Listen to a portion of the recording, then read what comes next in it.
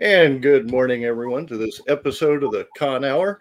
It's a wonderful Saturday. Still a little bit rainy out here in Houston, but the sun's starting to try to break out, and hopefully, it won't bring all the heat that we're used to. Well, we're going to get the heat, that's guaranteed.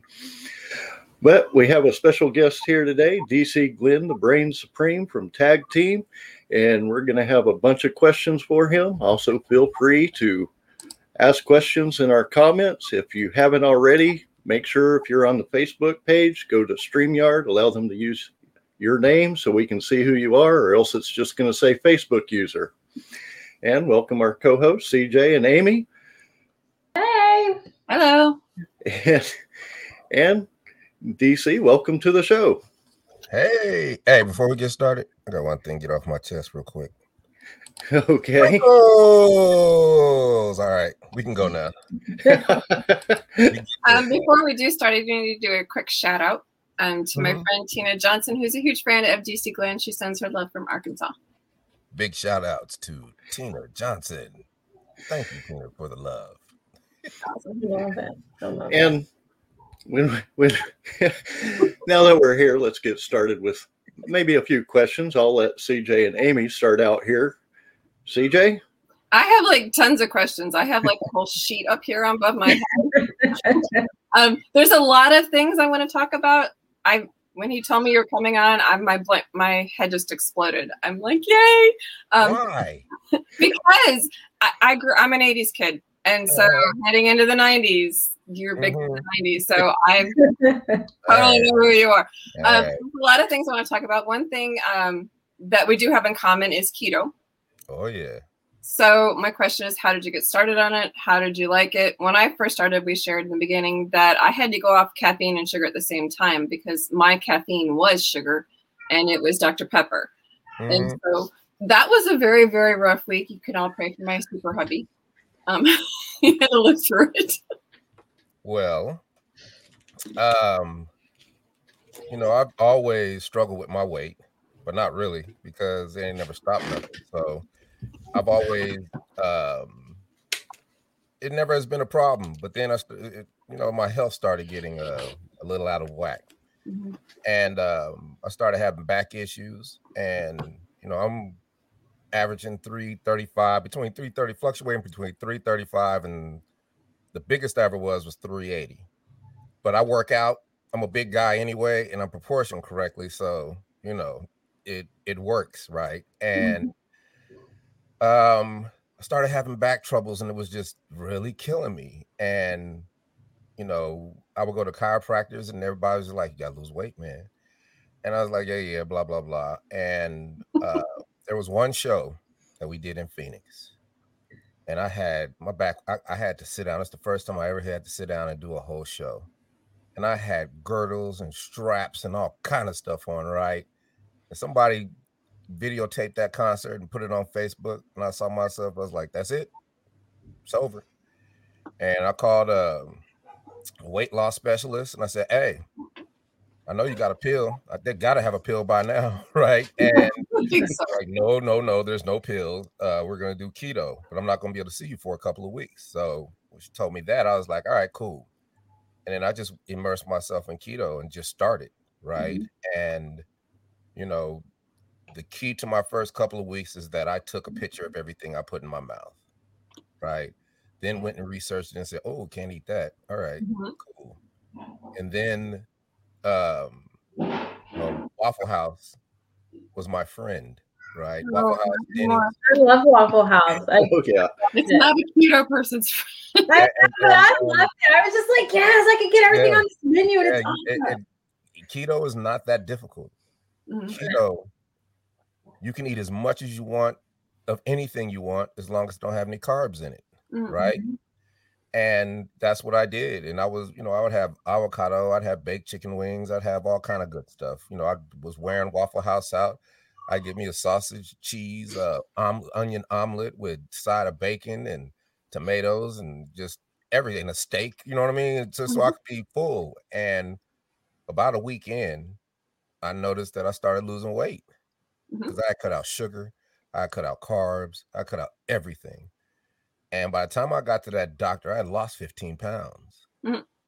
And I was like, whoa, this is getting good. So when I got to her, she was trying to make me take all kind of minerals and vitamins, and you know, her approach might have been effective, but it wasn't for me. She wanted me to eat these crackers and all kind. You know, it basically was they buy the food and then they sell the food, they upsell the food to you. Yeah. And you know, I understand that, but I'm not about to do that. I know how to cook, right? So, you know, Waffle House got old, and I think I had to get a colonoscopy. And by the time I got a colonoscopy, I went from 350 to 317 Wow. in like a month, right? Good job. And then once that happened, because what happens is that when we eat sugar and when we eat carbs turns into sugar when it's in your blood system. So if you're eating all that sugar, you know, you're drinking the Kool-Aid and the pops and all that, and you're eating pasta and all the other and bread and all the other stuff, that's double, right? And then basically what it does in your blood system, it just shreds your veins. And that's why you have health problems later on. And that's what causes diabetes. And that's what makes your A1C skyrocket, right? And when you starve the body of, you know, sugar and carbohydrates, it'll fight you. In that first 2 weeks, it'll fight you. And the keto flu. Yeah. And it's really not keto flu. You're just dehydrated. So if you drink a bunch of water, you're good, right? Keto, everybody thinks it's this mysterious flu because you're dehydrated. Because at a certain point, the body grips onto all the fat cells and it closes them off. And they said, okay, you want to play that game? I can outlast you. I know you're going to eat sugar before, you know, I release this fat, right? And if you win, then the body has to release the fat cells, and all the liquid in the fat cells come out of your body. And then, you know, if it might have taken you a minute to piss, it takes you 3 minutes, right? Because you have everything coming out of you, and your body switches metabolism, and now the fat becomes the energy, right? Yep. And it was remarkable to me. And then it was like, but then, you know, you hit a wall because you can't eat Waffle House every day, right? And you start missing creative. And it's not that you're craving them, it's just that you're missing them. And you're trying to figure out, you know, the one thing I really missed, I was missing fried chicken. I was like, I want fried. Like, get an air fryer. I'm not going to get no air fryer. I miss pizzas. Like, make pizza with cauliflower. I'm not about to cauliflower. Use the mozzarella cheese dough thing that they do. I don't do that either, right? Like, and then I said to myself, I said, you know how to cook.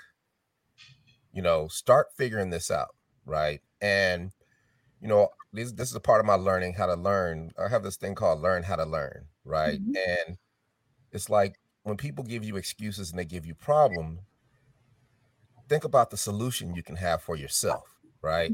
Somebody gives me an excuse, like one of my, you know, fried chicken. I said, okay, fried in olive oil. Okay. Then I fried them naked in olive oil. That's no carbs, and I can have chicken in a salad, and I'm good, right? But then I was like, man, I gotta have fried chicken though. I need some batter. And I said, okay, well, look at the, you know, how much does try cornstarch? How many carbs are in a tablespoon of cornstarch? And there's only 4, right? And you can have 20 a day when you're on keto. 20 carbs a day is your if you're going hard. A lot of times it's 50, right? But I just try not to do any carbs. I don't even play that game. Mine is like 13 to 15. Yours is what? Like 13 to 15. Yeah. So you do 1 tablespoon. You put your chicken in the bag. You know, season it really well, and you put a tablespoon in, and it just looks milky, right? But I guarantee you, when you drop it in that olive oil, you know those real good Chinese chicken wings that you eat, that's what you get. Yeah. And okay. There's a lot. Yeah, there's a lot that you can do with keto. Yeah. And at this point now, there's a lot of people on it. So I have to just put like keto version of blank into the Google, and you can have like tons of recipes to figure stuff out. Yeah, but they're not. I've done all that, right? And I feel that my best bet was to re-engineer the food myself. Yeah, get creative with it. Yeah, be creative, right? So I went through all the sodas, right? I went through all the diet sodas, and I ended up with Diet Coke Zero and Diet Sunkiss. Those are the best tasting ones, right? Okay. Yeah. Those are the best ones. My husband used to do keto, and before we got married, and he used to make like a broccoli, cheddar, and bacon soup, and it was the best soup. I mean, I loved it. Exactly. He doesn't do it now, but I do an Italian sausage soup, right? I do an Italian sausage soup where I get a can of chicken noodle soup, I let it boil, and then I strain the noodles out. Then I just use the broth, throw a bunch of vegetables in it, then season it the way I want, and just start putting a bunch of just loose Italian sausage in it, stir it around. Then I take maybe a half a teaspoon of cornstarch and get a little juice and put it in the bowl. And once I put it in there, it's like, like real good egg foo young, right? I mean, nice, yeah. You know what I mean? And it tastes so good, and that because everything can be with a salad, and I'm good. I don't have to have 4 sides or anything like that. Yeah. And I tell you, I haven't had pasta. There's a lot of things I haven't had. And another one, people would say, well, you can't do the fried chicken because olive oil has a high burning point. Okay, so that's a problem. What's the solution? You get a big vat. Every time you fry it, I got a strainer and I got a cone. Every time I fry the chicken, as soon as it comes out, boom, I got fresh grease. You can get 15 fries out of 1 jug of olive oil. And then it's even better because it's not burning. And then what happens is it starts getting seasoned. So the chicken between 10 and 15 is just extra good. You don't even have to season the chicken because the oil is seasoned and it infuses it, right? These are the little things that I've learned. And then I was like, I miss pizza. Well, let's try. What can we do? Let me try a low-carb tortilla. Low-carb tortillas only have 6 grams of fat. 6 grams of carbs.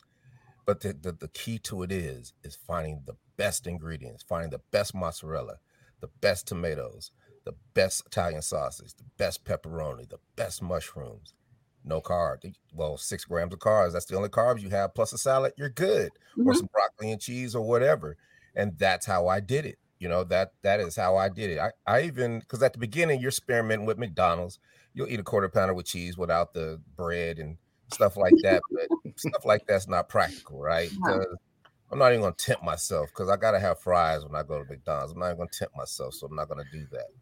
But I did that, and I went from 350 to 260. And I had to have back surgery. And the doctor was like, you got to get your BMI down, and we got to get your A1C down. My A1C at the start was 8.6, and I got it down to 5.2. Nice, good job. I'm diabetic, you know what I'm saying? And my BMI went down to 3.1, and then the pandemic hit, and then I gained maybe half of it back. But it's a lifestyle now, and anything I cook keto, right? So I'm still there. And if I just really buckle down and go, I can do it. But I do more working out now than I used to. And, that's another thing, learn how to learn. It's like, why I can't work out because I keep injuring myself because I was going heavy weight. And then I just go to the gym and I would do 50 reps of 10, 20 pounds. 10 sets of 50 reps.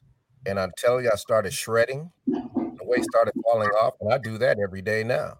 Right. So I'm still a hefty guy, but the arms, everything is tight, right? And I like being a big dude. So it has served me so well. And I can stay healthy. I got A1C machine monitors, I got sugar monitors. And it's difficult. It was difficult during the pandemic because that was part of my routine, getting up at 5 o'clock in the morning, putting my weights in the truck, and just going to Kroger parking lot, right? I go to the parking lot, work out for a couple hours till they open, and then just go in the store and just shop so I could feel normal, right? And that was good enough for me in the day. That was my me time for me to not go crazy at the beginning, right? Yeah. And you go in that store like, well, let me try some sugar pops, my old friend, right? And now I started to eat cereal. Now I'm drinking milk. Now, and then it just was like, I'm still okay. And then you just start inching your way back up, but it never got out of hand and I'm still good. And, I fluctuate between probably 390 and 370. And, you know, if I really got to drop it, I can drop it. And I know I can. So just having that power, you know, within you, and to be able to do that, that is, you know, that's what all of my life has been about, right? Not actually worrying about the problems, but thinking of the solutions, right? Because the problems are there. They're not going anywhere. Yeah, whenever anybody comes to me with a problem, I make them come to me with 3 solutions while they're at it. Exactly. That's what I do. I was like, well, what's the solution? What are you talking about? I was like, what's the solution? Right? And it's so easy. You know, what I do is I'll take the most, if there's something I want to do or something, there's a problem or whatever, I think of the most fantastical, far-fetched, pie in the sky solution, right? And it's just out there. But then what I do is I work my way back inch by inch to practicality.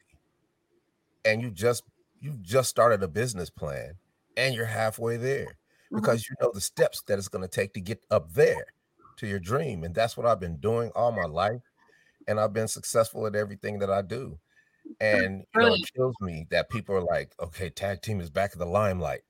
You guys are rising from the ashes like the phoenix and blah, blah, blah, blah, blah, blah. And I'm like, really thinking I didn't know I died. yeah, exactly. I'm like, no, this is not that story. This is a story of perseverance, steadfastness, hustle, hard work, never giving up, and learning how to learn and overcoming anything that comes your way and thinking positive. If I didn't do that, then I would have been one of those old bitter artists that you just never heard of from again. Yeah, right? no, you have more than, you're obviously more than keto, but you're more than just the tag team too. You've done voiceover, you've done acting. Can you talk about those for a little bit? I started voiceover in, actually, I'm gonna do it this way. Right? Because it's, you know, it's real. All our lives, there are things we beat ourselves up over, mistakes we beat ourselves up over, missed opportunities, things of that nature, right? And, you know, I actually started voiceover because I taught the voices of Mickey Mouse and Minnie Mouse how to rap, because we did a Disney album in 1995 called Mickey Unwrapped. That's awesome. And I'm in the bowels of Disney teaching Mickey Mouse and Minnie Mouse how to rap. And they're talking to me about animation. I'm like, I think I might want to do that.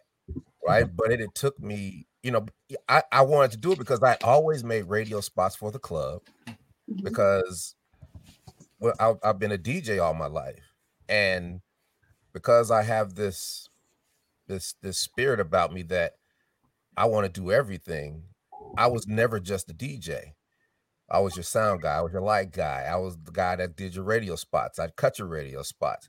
I did your television spots. I did your fashion photography. I did your calendars. I did anything I could do for the club. And I did it because the key to life is making yourself invaluable, right? And when you make yourself invaluable, you find out you're going to have 8 streams of income. You're going to have health insurance. You're going to have everything that everybody else doesn't have. But you're not doing it for the job that you're at. You're doing it to nurture your growth. So you can make easy transitions from one job to another, or one part of your life to another, or if something hits you in life, because life is going to throw things at you. But your preparedness is what gets you through, right? So that's why I've always been like that. And it took 15 years to get back to voiceover, because doing voiceover for the club is different than commercial animation and all that. And I started that in 2008, and I sucked. And it was so depressing because I was flying to New York, I was flying to LA. It's like, you know, the thing in voiceover is that radio jocks come and be like, I want to do voiceover. I got the voice. But they quit because that's not that game. It's a whole different game. And here I come thinking I could do it. And I'm, you know, I think I can whoop, there it is, my way through anything. But I couldn't. And it was disappointing, but I did not give up. And it's just one of those things where it's going to take a while. And acting, I'm doing voiceover through the, you know, 2010, 12, 11, 13, 14, I started working for Apple Radio doing spots for them. Nice. So that's kind of like doing the stuff for the clubs. And then I'm just, I'm doing other things and it's just going. I'm still training. I'm just training in Atlanta now. And then we were embroiled in like a 20-year legal battle. And after that legal battle ended in 2017, I got real depressed because I was just worn out. And I was laying in the bed the whole month of August 2017, like, what am I going to do? Because I stopped DJing. I didn't want to be a 50-year-old DJ. So I retired in 2015, and it was terrifying because I had to jump into life, right? I've been DJing since I was a kid. That was always my go-to.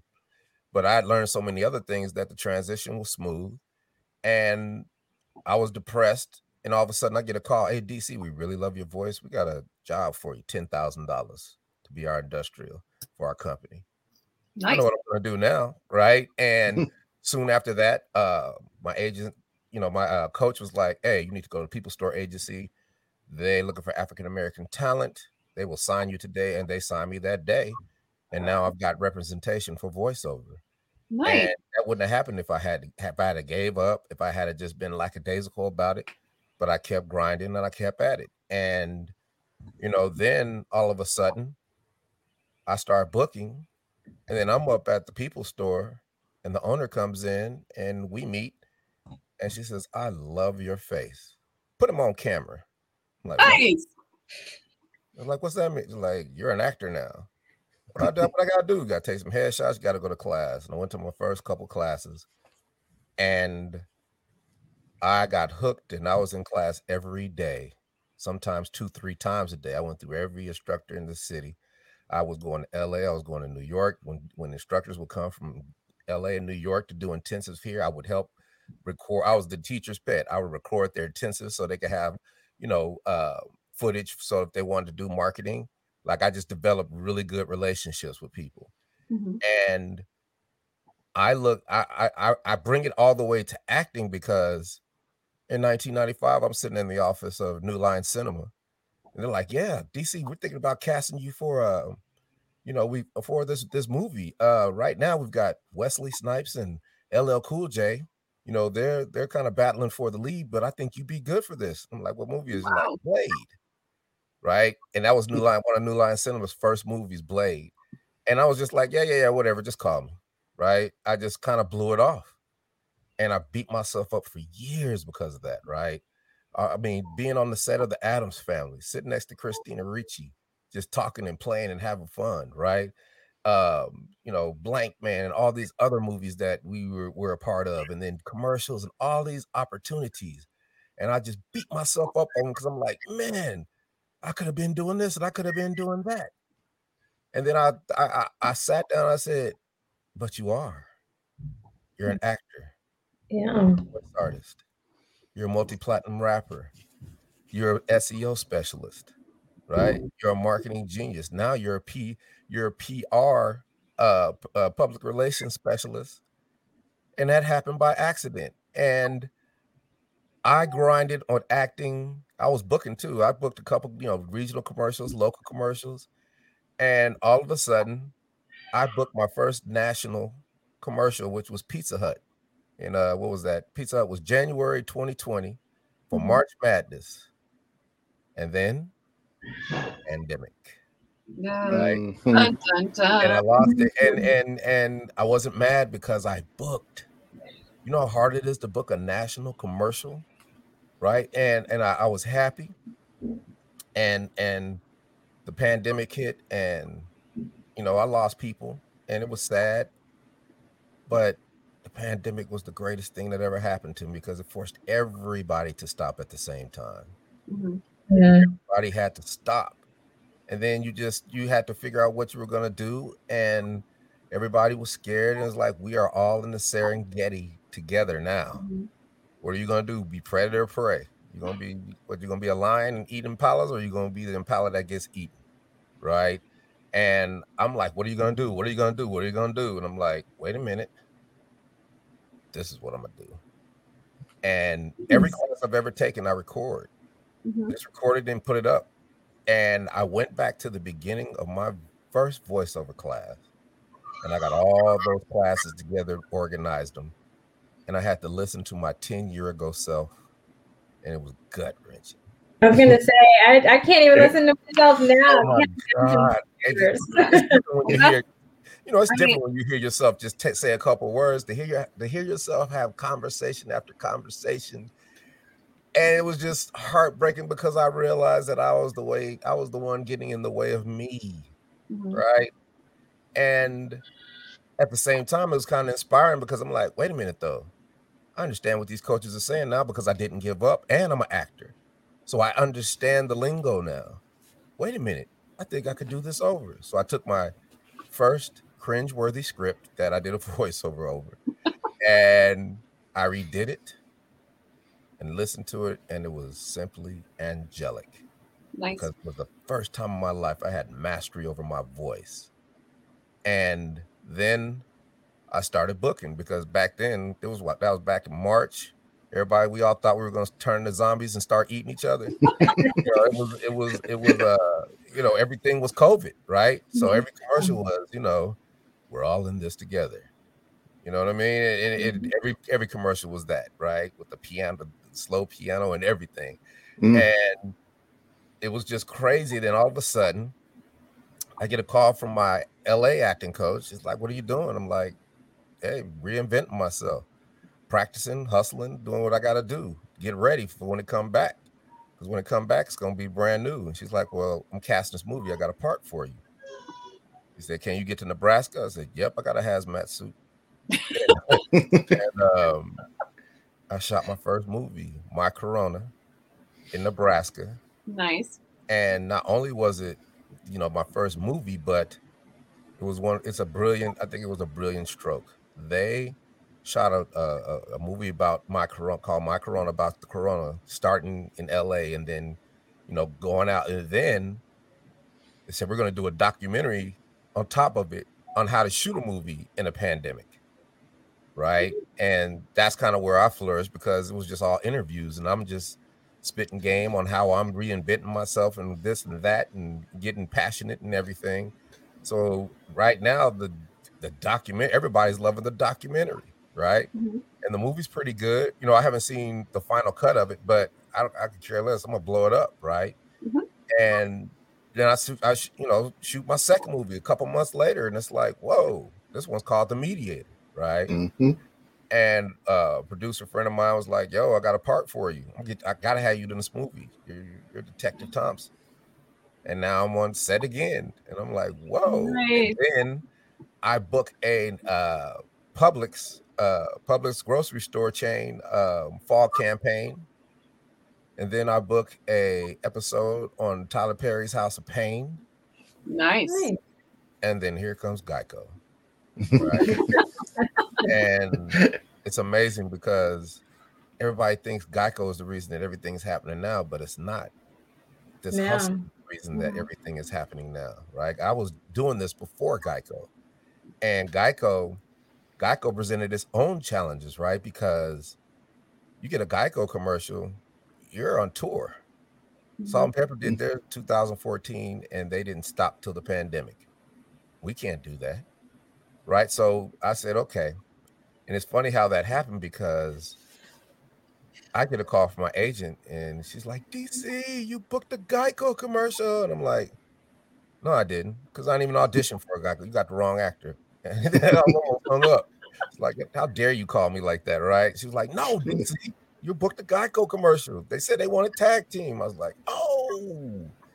And because I'm an SEO specialist, because I lay good breadcrumbs, because you can find me anywhere, they called the tag team phone, which is a number on the website. Then they couldn't, I didn't answer. And then they went to my IMDb and called my agent. My agent calls me, and now that synergy is just beautiful. And I'm like, let me let my agent go on to make this deal. My agent makes the deal. And then, to this day is the most lucrative deal I've ever made in my life. And everybody's like, aren't you happy? I was like, nah, because I got to figure out what I'm going to do with this commercial. You know what I mean? First thing I did, I started preparing, and I really started preparing. I was like, okay, what are we doing? He's like, okay, it's going to be called Soup. There it is. It's going to be about soup. I was like, man, all right, let me start preparing. So I go get some Seinfeld episodes, trying to find the Soup Nazi episode to get ideas. No soup for you. Yeah. Then it's like, no, we're not going to do that. We're going to do ice cream. And I'm like, oh. And the ice cream was just really visceral to me because my father had passed a year ago before that, right? And, it was just like, if you ever talk about the perfect death and the most glorious homecoming, that was it. And he used to make us ice cream when we were kids. Like, I'll make some ice cream. He's like, I'll get the eggs, the sugar, and the vanilla and the milk. You guys go set it up, and we'd have this cylinder in this big wood bucket, and then you put the ice around it, put some salt in it, and then my brother would crank 5 minutes, I would crank 5 minutes. We both have our spoons, and 2 kids were happy as a clam 20 minutes later eating ice cream, right? And I wanted to bring that essence to the commercial, and I was just everything ice cream. I tried to make a spin and scoop, but I couldn't get anybody to fabricate it for me. And I was like, it's got to be tons of sprinkles because I want it to be where children looked at it. Because, kids like sprinkles, and I don't even know why. But when kids looked at it, they were going to be like, Mama, I want a party like that. Like I wanted it to have that birthday party feel, right? And, the little dance we do is a dance they do down south. So everybody would have been like, they represented for the South. And just all the little nuances that make that commercial great were prepared because I'm an actor, right? I could have just showed up and be like, what we doing? I don't do that. It's preparation that gets you those gifts that you can't foresee, right? And we shot it that day. The night before we had a production meeting, and I was telling, went to the director. I said, I got some ideas. And he's like, whatever you want to do, DC, the more the merrier. I was like, cool. It's like I tried to make a spin and scoop, but I couldn't make it. He's like, don't worry, it'll be done tomorrow. It's like, what? Yeah, it'll be done tomorrow. I wanted to do some sprinkles. We're gonna have more sprinkles than you can know what to do with tomorrow. Everything I wanted to do, they did in times 10. We had a ball that day. Nikki Carr and Amethyst and Anthony Gooseby, the other actors, they did a wonderful job. My partner Steve Rowe, we wanted it to be like a tag team concert. You know what I mean? Just energy. And it was energy all day. We laughed and had a good time. Then it was over. And now we're waiting. I'm like, man, what am I going to do with this? It's not enough just to have a GEICO commercial. I said, man, what am I going to? Well, let me think about it. Because I do know one thing. I'm going to take these lemons. I'm going to make me some lemonade. I'm going to have me a lemonade company. I'm going to franchise it. I'm going to sell it for $20 million. That's my mindset. Nice. I got to do something. And I'm like, we need to get a publicist. So I have a big meeting with my record company folk, not record company, but my acting agents. And they're like, DC, what do you want to do? And I'm like, you guys do a wonderful job for me. Like, DC, what do you want to do? I was like, you guys are great. DC, what is your bucket list? And I'm like, oh, that's a different question, right? I'm like, I want to be in The Mandalorian. I want to be in the Star Wars universe, live action or animation, right? I'm like, John Favreau and Dave Leone, if you're listening, you need to come get me. You're missing out. I promise you, right? And I've been doing that since. And I told him, I said, yep, I just need 5 lines with The Rock, and I'm good. I want little parts in big movies because I know what to do with that, right? And we had our big meetings, like we're going to get some publicists, so I started having meetings with publicists, and they were like, well, we usually do a junket and you do a round robin and this, and we're all working from home. And we're really not really working and we don't really know what to do. We don't want to spend. They gave me every reason why they couldn't instead of one reason why they should. And this is another one of my learn to learn tactics. When people do that to me, I always join an organization, association, or a society, because organizations are filled with people who love their profession, and they have been doing this and mastered it, and they've been rolling with it for 10, 20, 30, 40 years. All you got to do is sign up, pick up the phone, and start calling people, and you will know the whole game. And I joined the Public Relations Society of America, Georgia chapter. And 2 days in, I'm on a Zoom call, and there's a CEO of this PR firm. And I raised my hand. I said, I got a press release. I held it, but I'm skittish about throwing it out there and spending the money for it because I want to know if press release is relevant. Of course, I know press release is relevant, but I like validation sometimes, right? Yeah. So I said, they're like, what's it for? And I'm like, well, kind of featured in a national GEICO commercial called Scoop. There it is. I said it real slow, right? And I'm looking at the chat. That's like, that can't be him. Is it really? Oh my God, it is him. Oh my God, I love that commercial. Great commercial, dude. The entire chat blew up. I basically, in one sentence, took over that whole chat, whole Zoom call. And the moderator's eyes are getting big. She's like, we'd like to welcome DC to our organization. He's brand new. And we're going to talk about that GEICO commercial afterward. And back to his question, our press release is relevant. And the CEO's like, yes, because the whole last year has been COVID. Yeah. Every story's been COVID. Everybody's looking for something else. It's been COVID. It's been political. It's been everything but what we want it to be, which is fun. And here you guys come throwing sprinkles and spinning scoops and dancing at DC. You're smile, just bringing joy to the world. And it's just do that press release. And not only are you going to do the press release, but you're going to go here for all the publicists. You're going to go here for all the television talk shows. You're going to go here for all the podcasts. You're going to go here for all to get in front of all the journalists. You're going to make sure your pictures are like this. You're going to do this, and this. She gave me the entire breadth of her professionalism and of her PR career. Nice. 10 minutes. And I have not been back. And it has opened my world to things that I could never have imagined. And it is the reason that you and I are sitting here talking, right? Mm-hmm. Because I didn't give up. I kept playing offense. And I just changed the paradigm, right? And I got that press release 4 days before the Super Bowl. The next day I get a call from the Dan Patrick Show. Friday, Super Bowl week, I'm on the Dan Patrick Show. First thing in the morning, we're having a ball, national TV. 2 weeks later, boom, now I'm on ABC Daytime with Tamron Hall, the Tamron Hall Show. And then the way GEICO did it so beautiful, they bought time for the Super Bowl before the game and right after. And they didn't have to pay the money. And then everybody thought we were in a Super Bowl commercial. And it has been an incredible ride. But what's more fun for me is the fact that I basically have my own PR firm. And PR has been the way to get me where I want to go.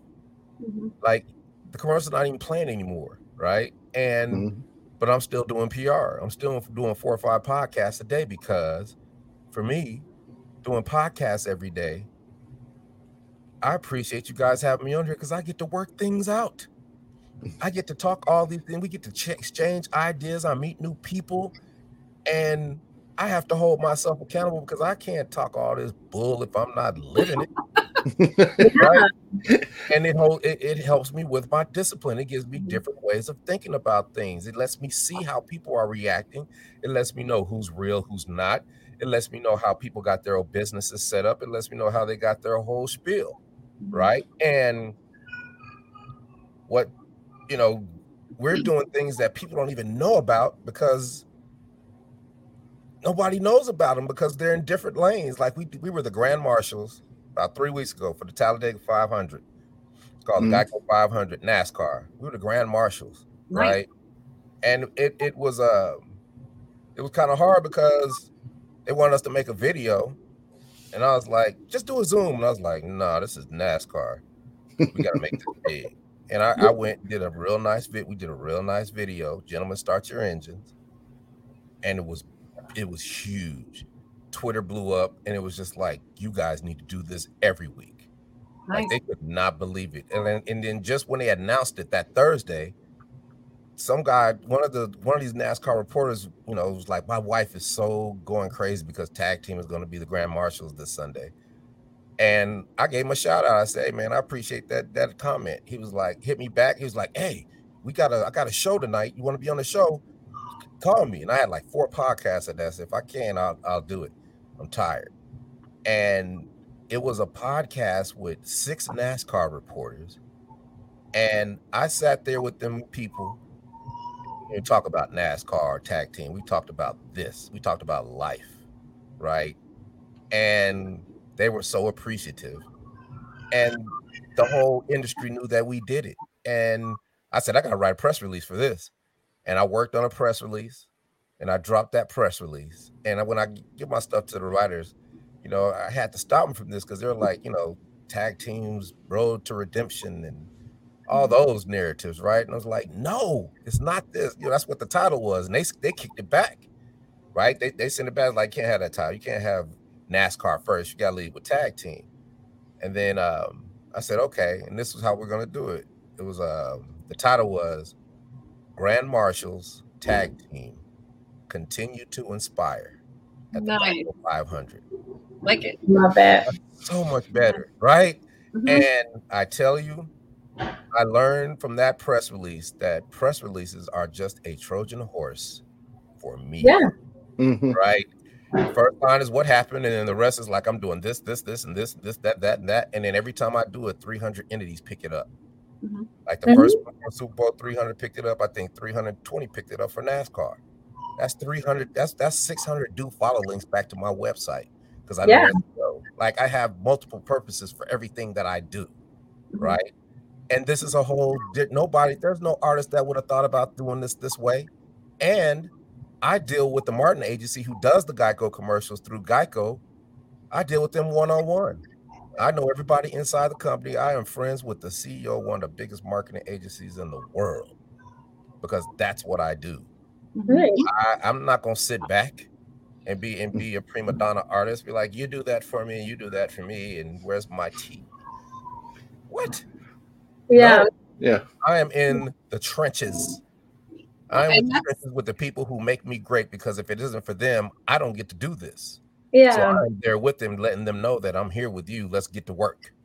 See, right? And I appreciate, you saying that because, you hear about COVID and everything. And so many people are like, oh, COVID was the worst time of my life and all this stuff. But you made COVID you made it, a pandemic and, it was bad, but you turned it into how it could benefit you and how you could kind of continue your hustle to, not get back out there, but stay out there. And then learning press releases. I mean, I do PR and people don't believe me that press releases are great. So, I mean, I don't have a whole lot to say because I disagree with what you say, but I like that you used the pandemic to your benefit. I think that a lot of people looked at it in the negative way and you spun it positive for you. And I think that's great. I had to. I mean, what else am I going to do? Right.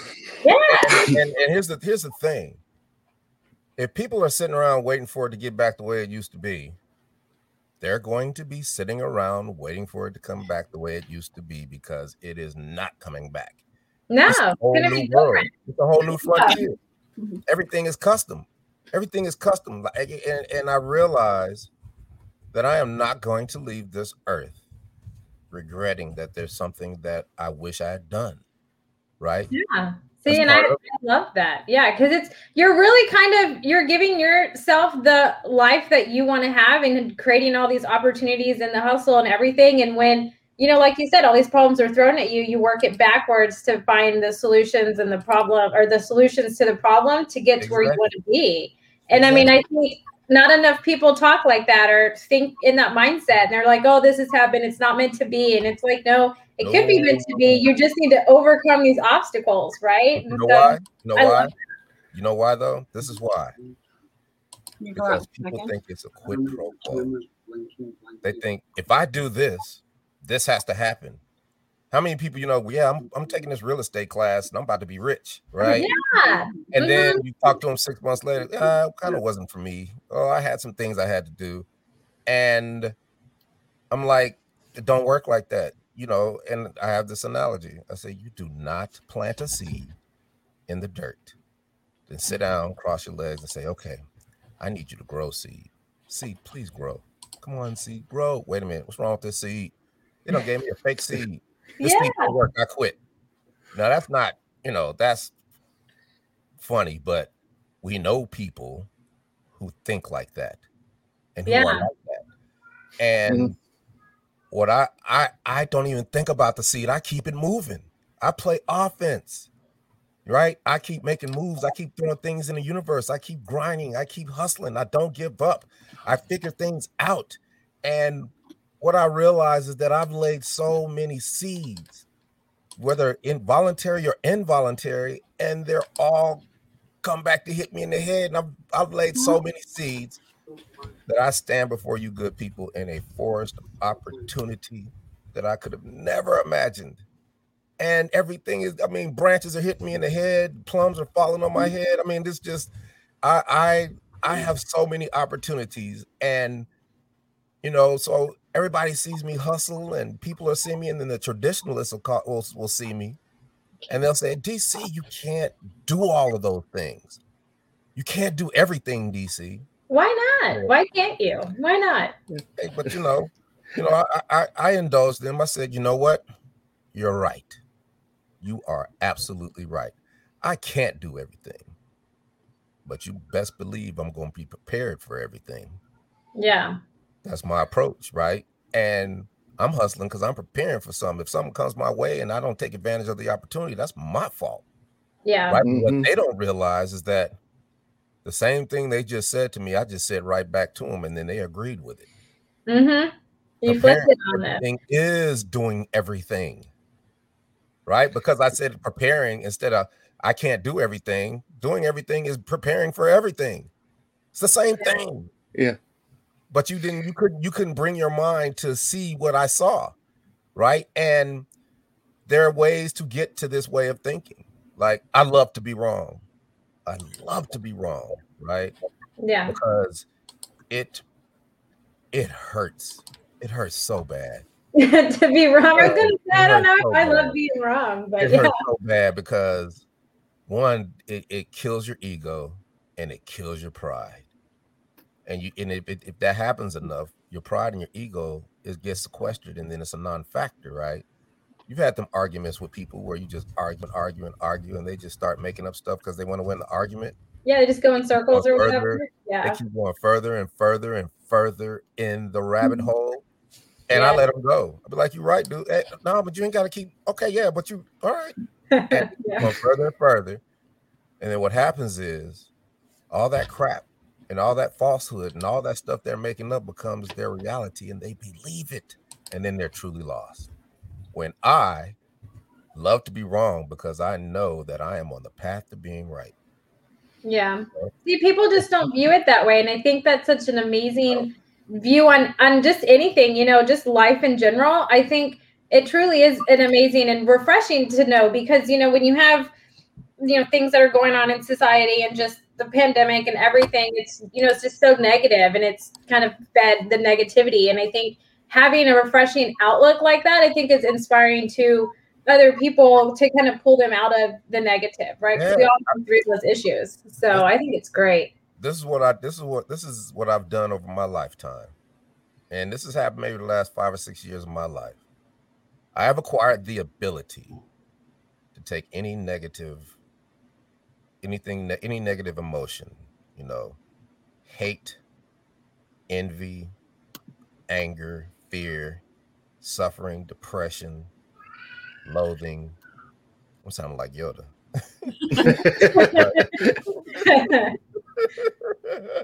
I'm on the path to the dark side. I'm taking all that. And I don't react viscerally, right? I don't, you know, I feel it inside. I'm dying inside, but what I do, I take it and I put it in my pocket. And I use it for later for fuel, right? Because if you give it a little time and let it marinate a little bit, it turns into positive energy. And now if there's something that I'm working on and I don't want to quit, I have something I can go back and think about that says, hey, don't quit. Or if I got an audition on Monday, right? And it requires me to be angry. And I'm like, oh yeah, I was arguing with this stupid girl last week. Let me pull that out of my pocket. And now I don't have to find and hash out a character or be a caricature or make something up. I use that experience. Now I'm there, and now the character becomes me, and now it's all based on reality, and that's acting, right? Nice. And like I said, I do that with everything. If there's a problem that I have, I take that energy and throw it towards it so I can have some stamina, right? And trust me, all this is easier said than done. Oh yeah, it sounds Really so is. easy, but you hear the hustle behind it, and you know it's not easy. I know. But it does work, and it has made my life very fruitful. And like one of the questions is like, so what do you see for your future? And I was like, I can't even begin to tell you because my future happens every minute, right? I mean, this last week, 8 things happened. WWE calls me. I'm like, what? WWE? You know, I'm doing 7 auditions for voiceover. I'm on set for this movie. It's a TV show that we just wrapped. I'm on working on a voiceover promo. I'm, auditioning for a Christmas movie. I stay busy. And it's funny because, like I said, the reinvention continues because the whole COVID changed the whole paradigm. Think Yeah. about it. If your Zoom game it's not on point, you're not gonna make no money, right? That's an avenue to make money. And here's what happened. See, this is the beauty of it. Half the educators went back to school and they toughed it out. They went back to the schools and taught the kids. But half of them was like, I'm not about to go back into school with them nasty ass kids. But what they did do is they went to all of the tutor portals. They got tutor Zooms out there, the equivalent, right? All those tutor portals they signed up for. And now when those kids are struggling, instead of going to the school and having to make $60 for a day to be around a bunch of kids, they can make $60 an hour teaching one. One-on-one. And I took advantage of it. And I've got 5 tutors for music production because I want to make music again. I haven't touched a drum machine in 20 years. But I started training again, and now it's incredible. I use a DAW called a digital audio workstation, like Pro Tools or GarageBand. I use Studio One, and I had tutors for it, and I was learning it. But it was just, you have to learn how to learn. What's your best way to learn? And I was like, you know what? Let me call. I saw a couple of videos by one of the engineers of the program. I said, let me just reach out to him. He's like, hey man, how much you charge to tutor me? And he was like, I'll tutor you $60 an hour. Now I'm being trained by the engineer of the software that I'm using, that I'm learning, that's powerful. And he's not teaching me the traditional way. He's teaching me according to my workflow every day.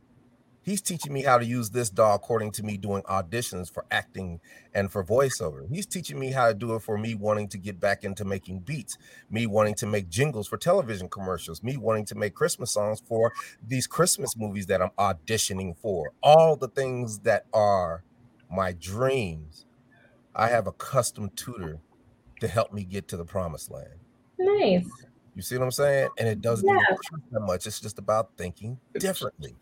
I got them for video editing. If I get stuck on anything I get stuck on, I've got 5 masters that help me with SEO.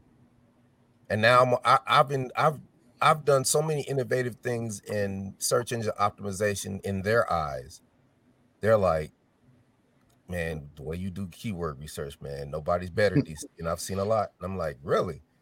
I'm practical about it because I understand it, right? It's searching when I say SEO, people are like, what's that? And I'm like, okay, so if you were you, what would you type into Google? Yeah. They're like, I don't know. I was like, oh my God. If you were you, what would you type into Google? I would type in me, type in you. Do you see you? Nope. That's a problem. That's a problem. Right? Like you educate yourself in it. You know what I'm saying? Like if you don't know something and you want to learn it, you surround yourself with the people or just the tools and the resources to learn it. So you learn it to help yourself. You know what I think?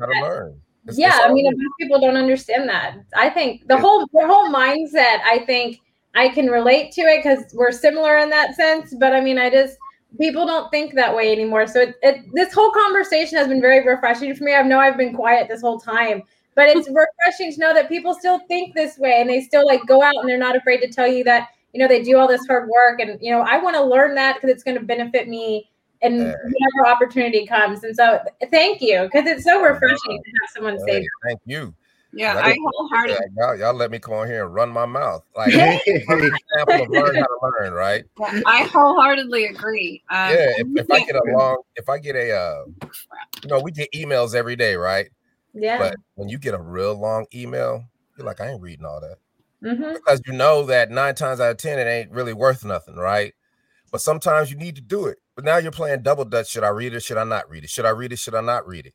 But what I do is anything over 3 or 4 sentences, or if it's a little difficult, I throw it in the AI, and the AI reads it to me.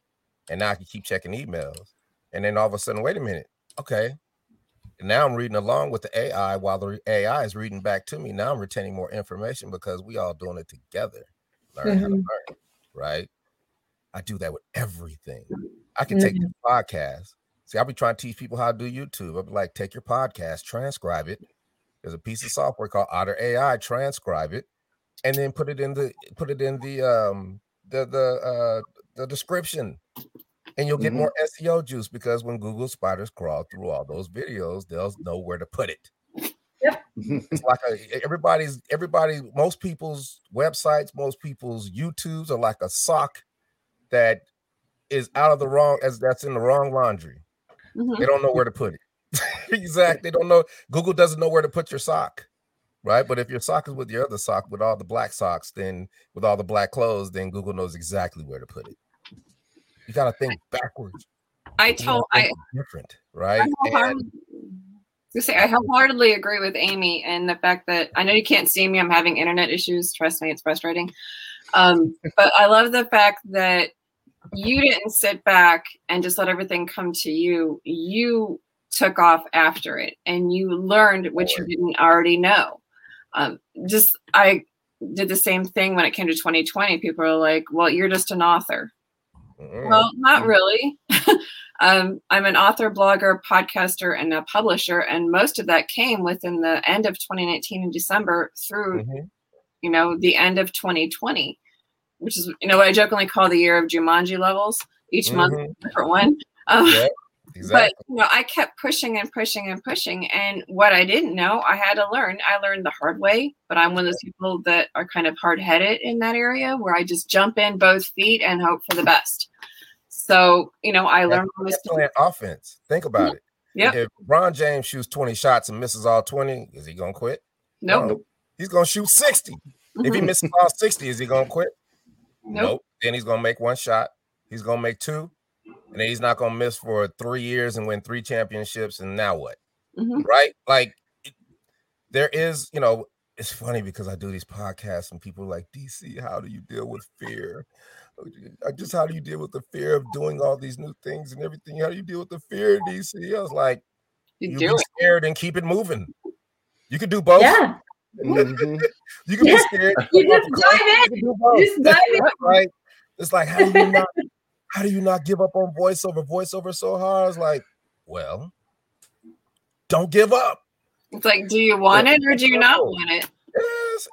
And the answers are so simple, but what they don't realize is there's no way around it. There's no way under it. There's no way over it. The only way to it is through it. And I love when things are hard because I know nobody else is going to be trying to do it because it is hard. And I know that I got what it takes to get through it. I know I'm going to learn how to learn and we're going to figure it out. You know what I mean? And I'm telling you, joining organizations are the best way. Like during the lawsuit, I wanted to start going to do shows again. I wanted to start going on tour, and every booking agent was like, well, you only got one song. What have you done for me lately? Can't put you on the roster because I don't know, blah, blah, blah. I'm like, dude, really? And I went and joined the International Entertainment Buyers Association. And these are the buyers. And there's a hierarchy when it comes to concerts. You have your buyers, you have your big time promoters. Well, you have your venues, which are your stadiums and your arenas and your amphitheaters. Then you have your big time promoters, which is Live Nation and Ticketmaster. Then you got your mom and pops, the people that were telling me because I got one song, I can't do anything. Then you got your managers. Then you got me. I go to their convention, 5,000 strong. These are all buyers. Me and Chubby Checker, the only black dudes in there. And I got a big old Whoop There It Is t-shirt on. And I got my pitch together and I just started handing out business cards. Hey, how you doing? My name's DC Glenn. I'd like to introduce myself. Hey, I know what that song is. Yeah. What are you guys doing these days? Well, you have a clean 90s nostalgic rap show. Mhm. If I started with rap show, they were like, no, because insurance and all, they would have gave me every excuse. But I made my pitch right to where I said clean, their ears perked up. Now, the one thing that everybody thought was my weakness is now my strength, because I am with the buyers, and the buyers are I'm giving them the ideas and the vision that, hey, just throw us in the middle of that concert and we can give you more energy when it gets kind of slow, and just pay us this. And all of a sudden I start doing casinos, we start doing fundraisers, we start doing hospitals, we start doing all kind of different various weird forms of shows that I had never thought of. Corporate gigs, right? Rodeos. There's a lady that wanted to give us 30 dates for the Ice Capades, just to do Whoop There It Is during the intermission of Ice Capades, because these are all the buyers. But she wouldn't talk about no money. I was like, you tripping. I'm not about to no. You know what I mean? But at the same time, I learned how the industry worked in seconds. And then, me being me, I figured it out, and then I found my lanes and I exploited them. And now we're doing more. We end up being on tour with Alan Beck, the freestyle tour. So now we go from 5 dates a year, because we always do shows. We do the halftime NBA shows or NFL shows, right? And those are very lucrative. So I don't have to do a bunch of shows a year, but we went from 5 shows to 30, right? And you know, remember I told you that we're not gonna be able to do no shows during the pandemic? Well, now I got 15 shows for the rest of this year. Nice. Filling up fast, right? And I don't even want to do no more shows, to be honest with you. But I can't be like that. I can't turn my nose up at the thing that got me here, right? And it all goes back to Whoop There It Is. It all goes back to my childhood, because my parents worked me like a dog. I've been stemming collard greens and shucking peas since I was 5 years old. My mom had a prep cook, right? That's how I learned how to cook. All the women in my parents like, boy, you ain't gonna never need a woman. We're gonna teach you how to be self-sufficient. And I know that's why I'm not married, because I can do every damn thing. I can't remember the last time I've had a woman cook for me, because I cook so well, right? And my parents, they made me work. They made us do chores. My father was like, clean my car, cut the hedges, cut the grass, rake the leaves, shovel the snow, and and then it was a reward consequence thing, because they gave us an allowance, but they was like, we know how to hurt you though. So if you don't go to church, you can't go play football with your friends on Sunday. If you don't clean your room, you can't watch TV tonight. If you don't cut the grass, you can't go swimming in the summer. Right? That didn't happen. Right? And one year we had a blizzard. We were the only family that had a snowblower. So me and my brother do ours about 2 hours. Then Mr. Grant struggling next door, we do his. Then we do the whole block. And the whole next week, when me and my brother coming home from school, hey boy, come here. Here's $20. I appreciate you doing my snow. What? And that happened all week, and that's when a hustler was born. After that, I had a paper route. I worked at an ice cream shop. Then I worked at, right? And that started to learn how to learn tactics, because all my friends in high school would drive around all day looking for jobs and never get one.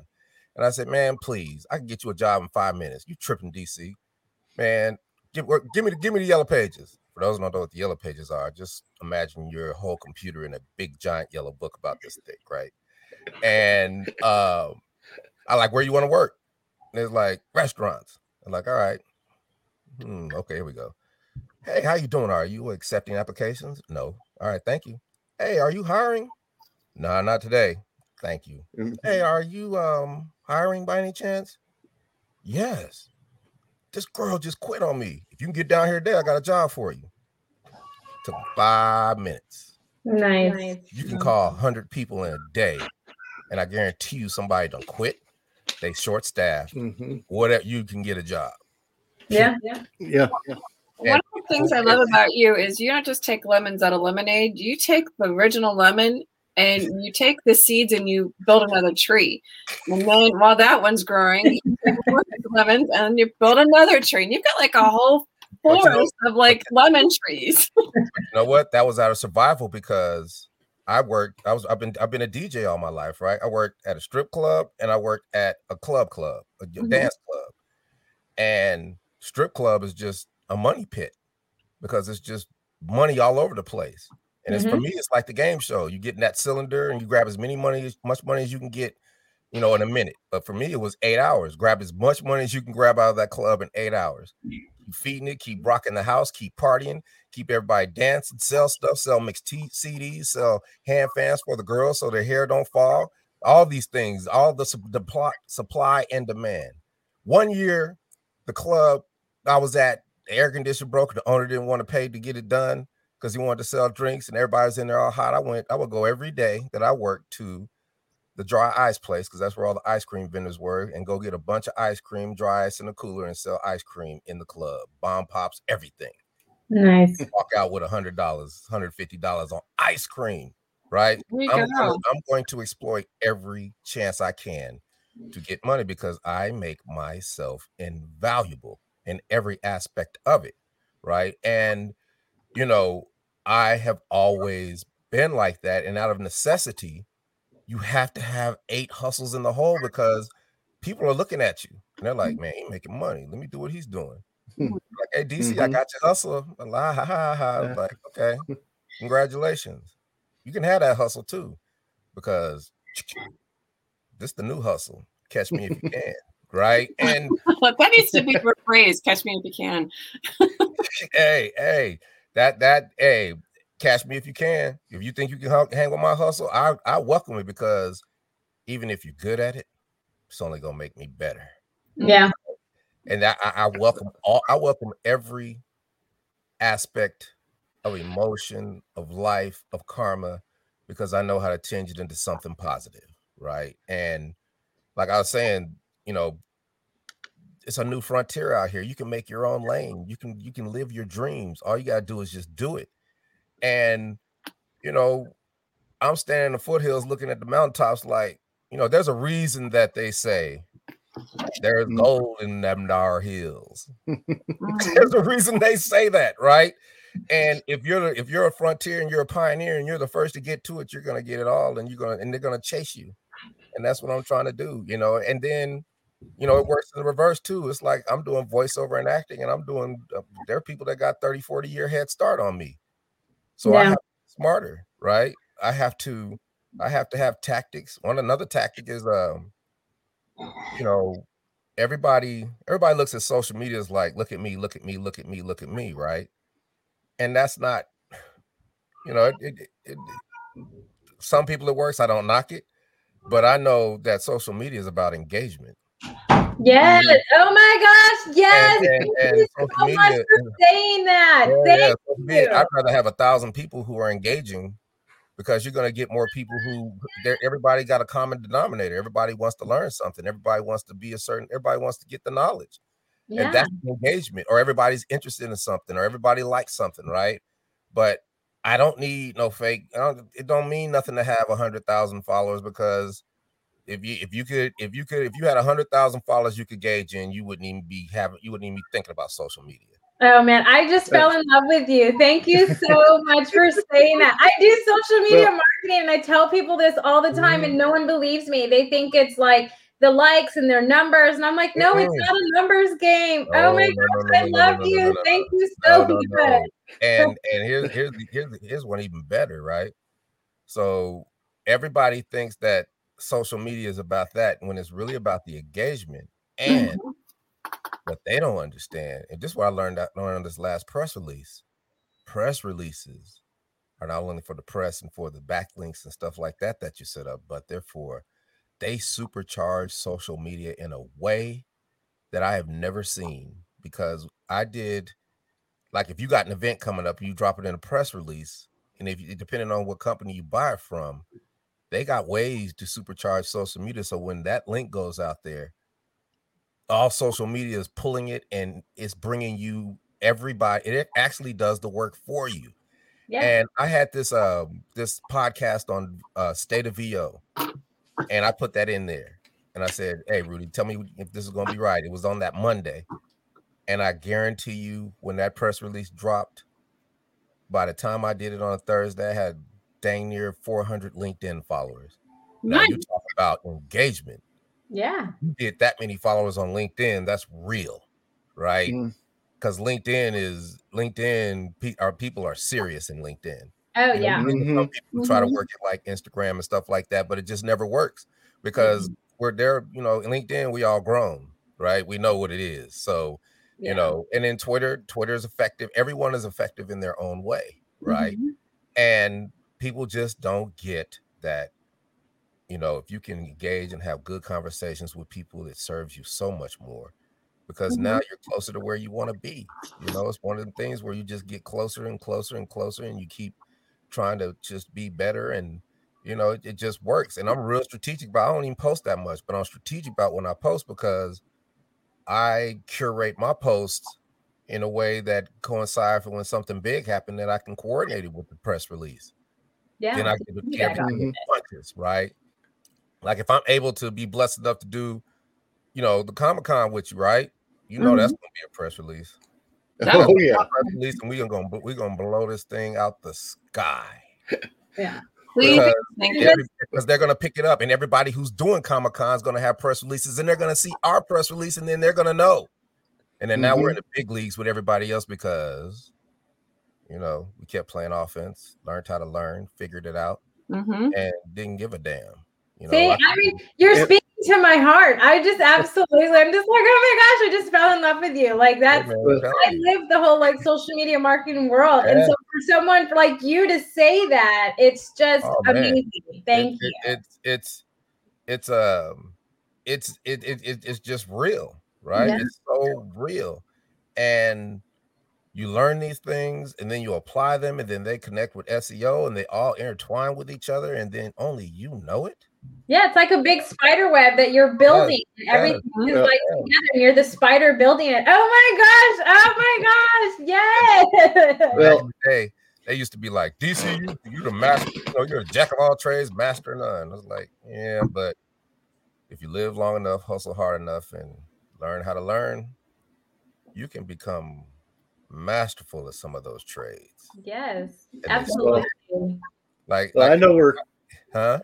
I know we're going a little bit over our time, but I do have one question challenge, or maybe even a new hustle for you.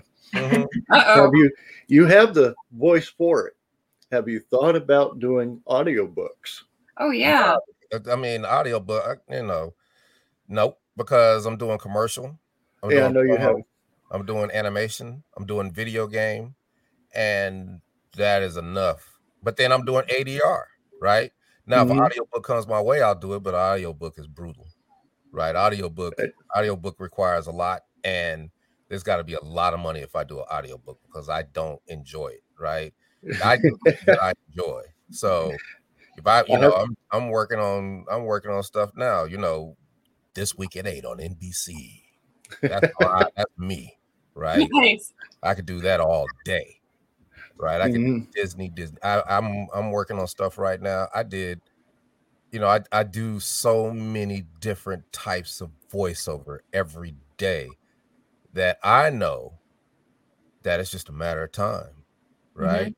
It's just a matter of time, and I just keep preparing, keep getting better, keep working hard. And, you know, for me, this is all a blessing because all I want to do is just talk to people and just tell them the things that I wish somebody had told me when I was a young man, right? And that's the beauty of all of this, man. That's what makes all of this so much fun, right? It's so fun. I have a ball doing this. Like I'm about to go get on a plane and just go to Denver, right? And I'm just talking, and I gotta go pack, but I'm just talking because I love doing this. Right? I don't care. I love it. I love it. And you know, like I'm about to go to Vancouver to take a class on ADR because that person there is the specialist. So that's where I gotta go. And if I just do one class with them, I'll get it because I'm gonna have it, and I'll be able to decipher it and add stuff to it and make it my own. And then I'll have some type of mastery over it and be prepared when they come to me for it. And it's just funny because people tell me that I can't do things. I'm like, thank you. I love it when somebody tells me I can't do something, because to me, man, it's a challenge. And the Irish Texan in me kicks in, and I'm just like, yeah, right, watch me. Yeah. And you know, if it becomes, see, they might not have told you that personally, but you use it as fuel and you make it personal. It's like, oh no, he played me. Oh, I have to show him. And he's not, now you're not viscerally doing that. You're not like, I'm gonna show him. You're just like, oh, okay. You've just given me what I need. Challenge. When I wouldn't have probably done it before, but now you've really you've given me what I needed to move forward and do something different and make it flourish like I've done with everything else. And people ask me, are you guys gonna make another record? I'm like, why would I? I got a forever hit record. Yeah. But I'm not, I still love making music. And why can't I, I could still make music for jingles, right? I could do jingles for ads. We know around, there are times of the year where you hear songs that, like in the playoffs, you hear songs all the time. You're like, that's a cool little beat. That's a nice little song. Don't even know what it is, right? Or I can make Christmas songs for all the Christmas movies that I'm auditioning for. Or I can make theme songs for all the TV shows that I'm auditioning for, right? And I'm making movie and I'm making all these moves, and people's, all I need is one mediocre Christmas song to blow up, and that's the pension plan. And then when people hear it, they're gonna be like, I love that Christmas song. Who is that? Like, that's DC from Tag Team. Man, he's still making money, right? But if I come out and say, hey, I'm about to put another record out, everybody, listen to my new record, they're like, man, DC need to sit his old ass down. I mean, I love the difference, right? Yeah. I love how multifaceted you are, though. I mean, you are just like so many different levels. It's like peeling different layers of an onion to find out who exactly is DC in there. And I love the drive behind it. All I know is that, like I said, people ask me, what's in your future, DC? I was like, who knows? I can't even say nothing. What do you want to do? I want it all, right? Like whatever comes my way, because I can't dictate it, right? I'm beyond that. I've never been that person. I'm never that person. Well, I'm going to be a dentist. I'm going to do this and do that. Even if I was a dentist, I'd be a dentist, orthodontist. I'd be selling, teeth. I'd be selling gold teeth. I'd be selling dentures. I'd be selling whitening stuff. I'd be doing so many different things that I'd have 8 forms of income in one thing. That's what I did at the club. I'm in marketing. You're going to pay me for that. You're going to pay me for the lights. You're going to pay me for this. You're going to pay me for that. If you want to put a business plan together, you're going to pay me for that. If you want to learn how to invest, you're going to pay me for that. I became a licensed commodities broker, right? I learned how you put together a hedge fund. That's another learn how to learn moment. I'm like, ooh, I'm a commodities broker. I want to have a hedge fund. I don't know nothing about a hedge fund. Let me call. Hey, how you doing? My name is DC from Tag Team. This is rare. This is the only time I do it when I want to get in meetings. I said, I'm DC from Tag Team. I was just, wanted to know how, can I get a meeting with you guys? Because, I got Dominique Wilkins and Deion Sanders and all these stars down in Atlanta. And I, think I can control some money. And I want to start a hedge fund. I need a manager. Can we get a meeting? Yes, we can. So now I got meetings in New York, LA, Las Vegas, and San Francisco. I fly to Las Vegas. Now I'm in the boardroom with everybody telling me their there it is story about their kids being their kids' first words. And we have that. And then I'm like, why should I let you run my hedge fund? You're like, DC, because our returns are this and this and this, and because this and this and that, and this and that, and we do this like this, we do this like that. And what they don't realize is while they're pitching me, they're teaching me. You're saying you're learning. Yeah. And definitely.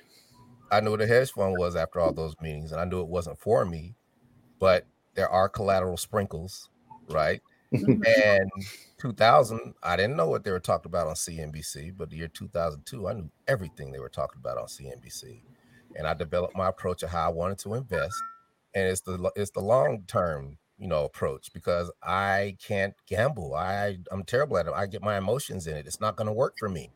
Yeah. Right? Because that's what it is, intellectual gambling. That's what it seems like. Everybody's jumping on the crypto bandwagon. It's like, if you're jumping on now, it's way too late.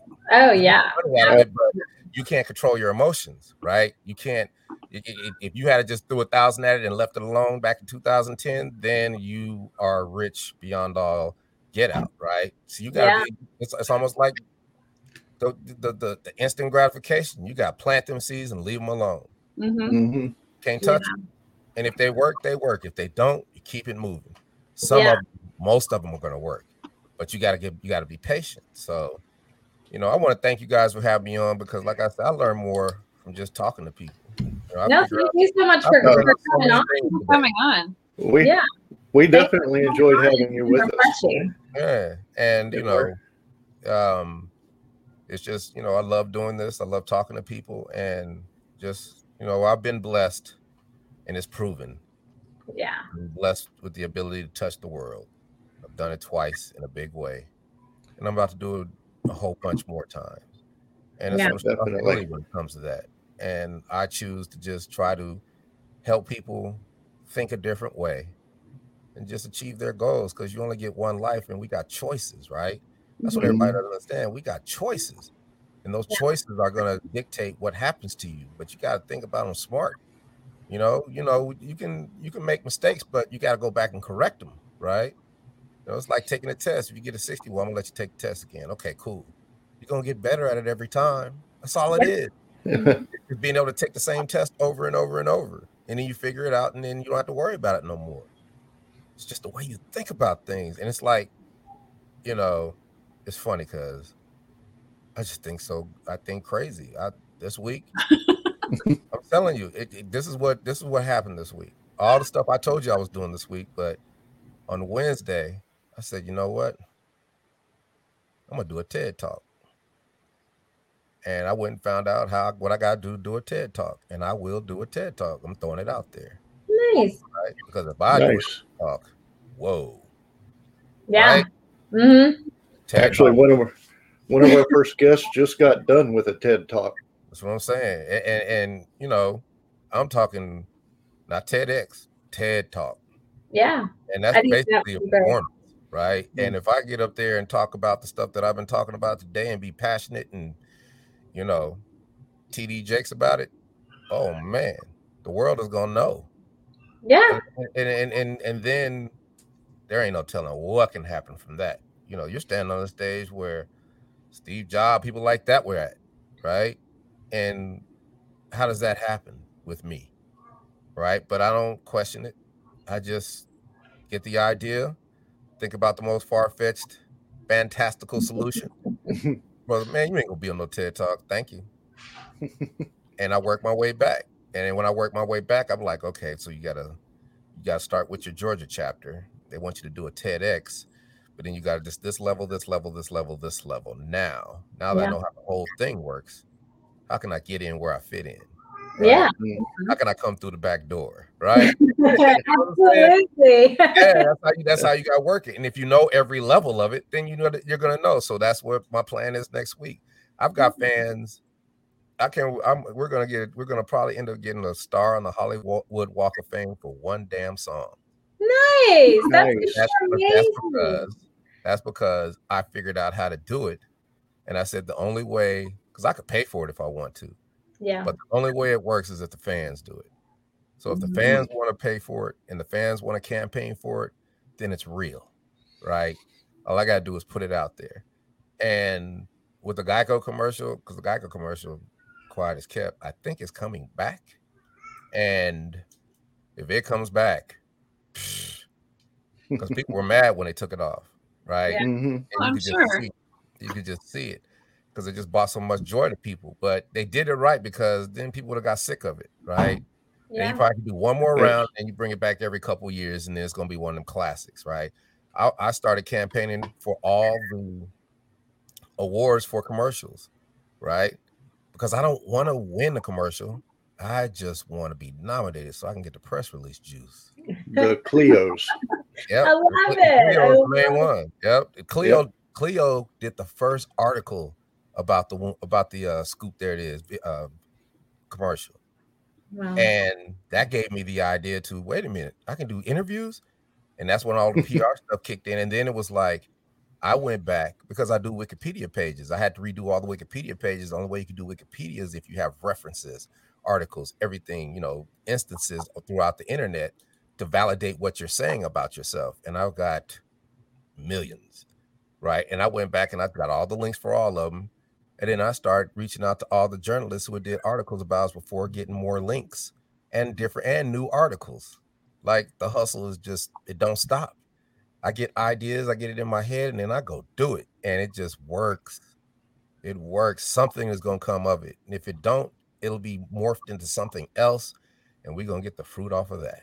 So I know all of us here are super excited about what you're doing, you've accomplished, where you're going in the future. And we are all just super grateful that you came on to talk with us today. So thank you so much for coming on. It's been such a refreshing conversation and mindset and just everything. So from the bottom, I know of my heart, and I'm sure everybody else's, thank you so much for talking with us. Thank you. Definitely. Thank you. Let me go catch this plane. Give me a call. And everybody else, we'll talk to you later. Have a safe flight. Oh, yeah. You got my information, and let me get with my people about, to see what's happening on that weekend. If I could do it, I'll do it. All right. Sounds good. All righty. All right. And we'll catch everyone later.